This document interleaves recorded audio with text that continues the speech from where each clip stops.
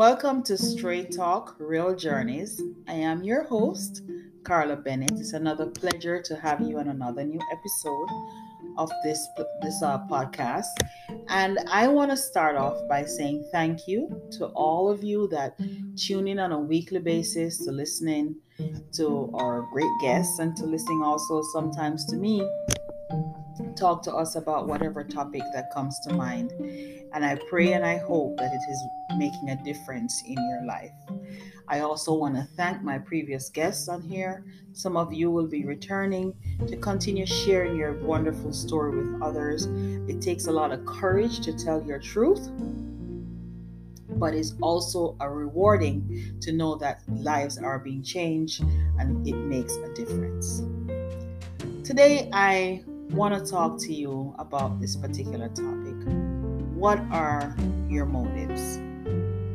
And, raising my children, one of the things that I've always told them in choosing their friends is that they must always seek out what are their motives. Why is it that you want to be my friend?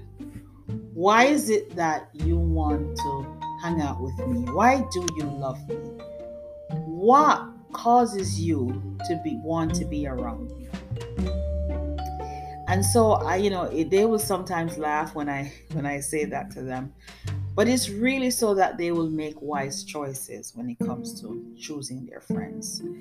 One of the things that I realized is that sometimes we have people around us, and though they seem or they appear to be supportive of what we do or why we do it, they really don't.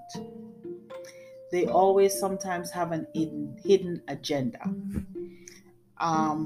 I know for sure that I have had many encounters throughout my entire lifetime like that. And I know it caught me off guard because I never used to question what is their motive. Why is it that they do what they do? Why is it that they say they care for me? What is it that they like about me? Why do they like to hang out with me? And everyone has their various reasons. And that's why I would always tell my children, sometimes friends are for a season. So even though they have their reason, sometimes it's only for a season. Sometimes friends are for a lifetime. But it all depends on what is their motive. I want you to sit for a second and think of a time when you thought that one of your closest friends will be your lifetime friend, or even someone that you dated would be your lifetime partner. Did you stop for a second and find out why? Why would they want to be your friend, or why would they want to be your partner? Or were you more focused on the what? What is it that they do for you? What do you do together that makes you so happy? All the whats that you think of, but you never ask the why. And if that is you, because I am just as guilty as I speak here, you always tend to end up being hurt because you never knew the why. And sometimes you're left without closure because you never understood the why. I want to share with you today that if you're doing anything right now, and it could be you on the flip side, it could be you that have befriended somebody because you want something from them. Sometimes we treat friendship like a transaction. You give me something, I give you back something, we're friends. But what if I have nothing to give you that's tangible? What if all that I have to give you is my time, care, and love, with absolutely nothing else? Would you still be my friend? Think about it. What if that friend goes down on their face and they can't afford anything in life anymore, and they maybe be dependent upon you to help them out, whether it's financially, spiritually, mentally, physically. Would you test your friendship based on that by saying, why is it that I'm that person's friend? I will tell you of a situation, and I want you to hear me out. You and a friend been friends for 15 years, and you had an argument, and somehow nobody's talking to each other anymore. What was your motive from the beginning? That friend has always been your, what you call them, your life partner, your best friend.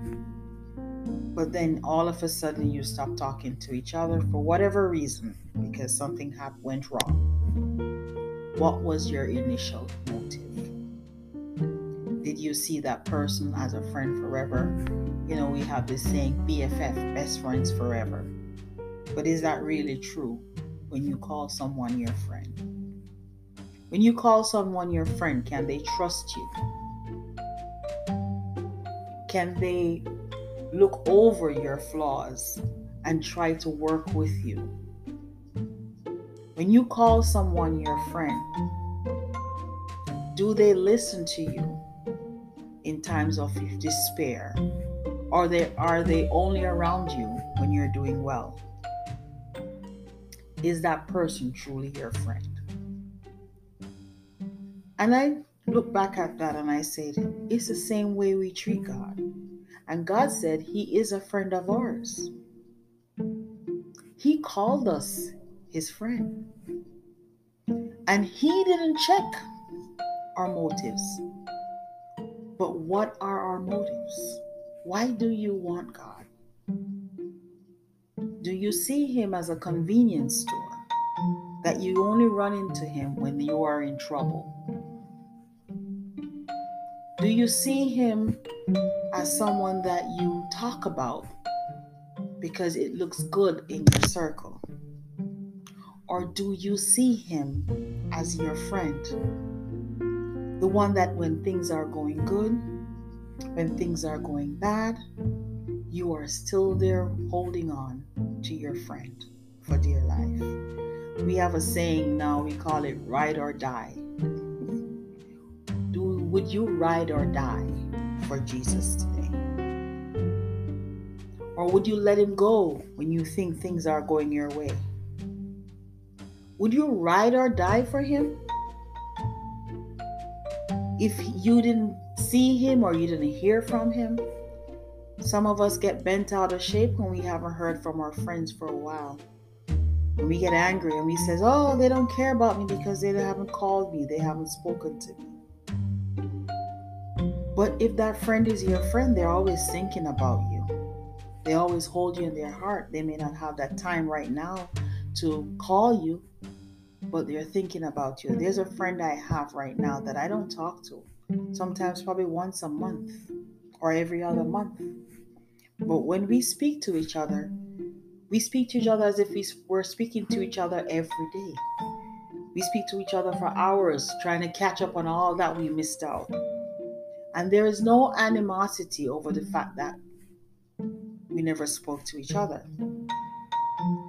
But let's compare it to our relationship with God.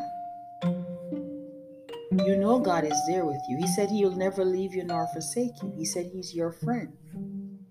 And yet, you're quick to walk away when He goes silent, not recognizing that He's working, He's thinking of you, that He's working behind the scenes for you and with you.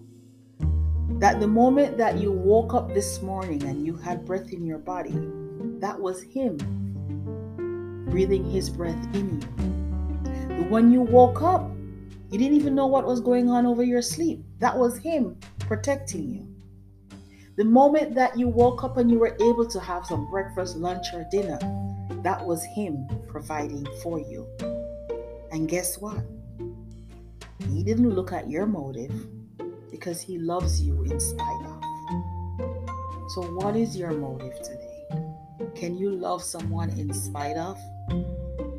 Do you care for your friend because they are just your friend and you love them wholeheartedly with the love that God wants us to love them with?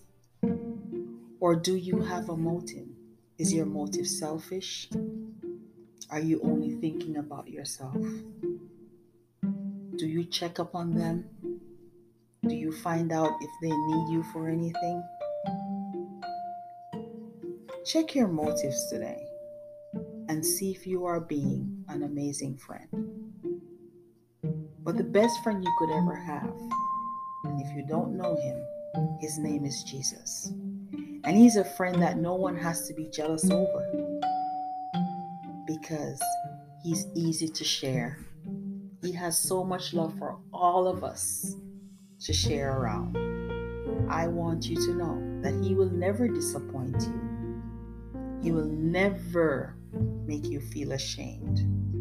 And he is always with you. And guess what?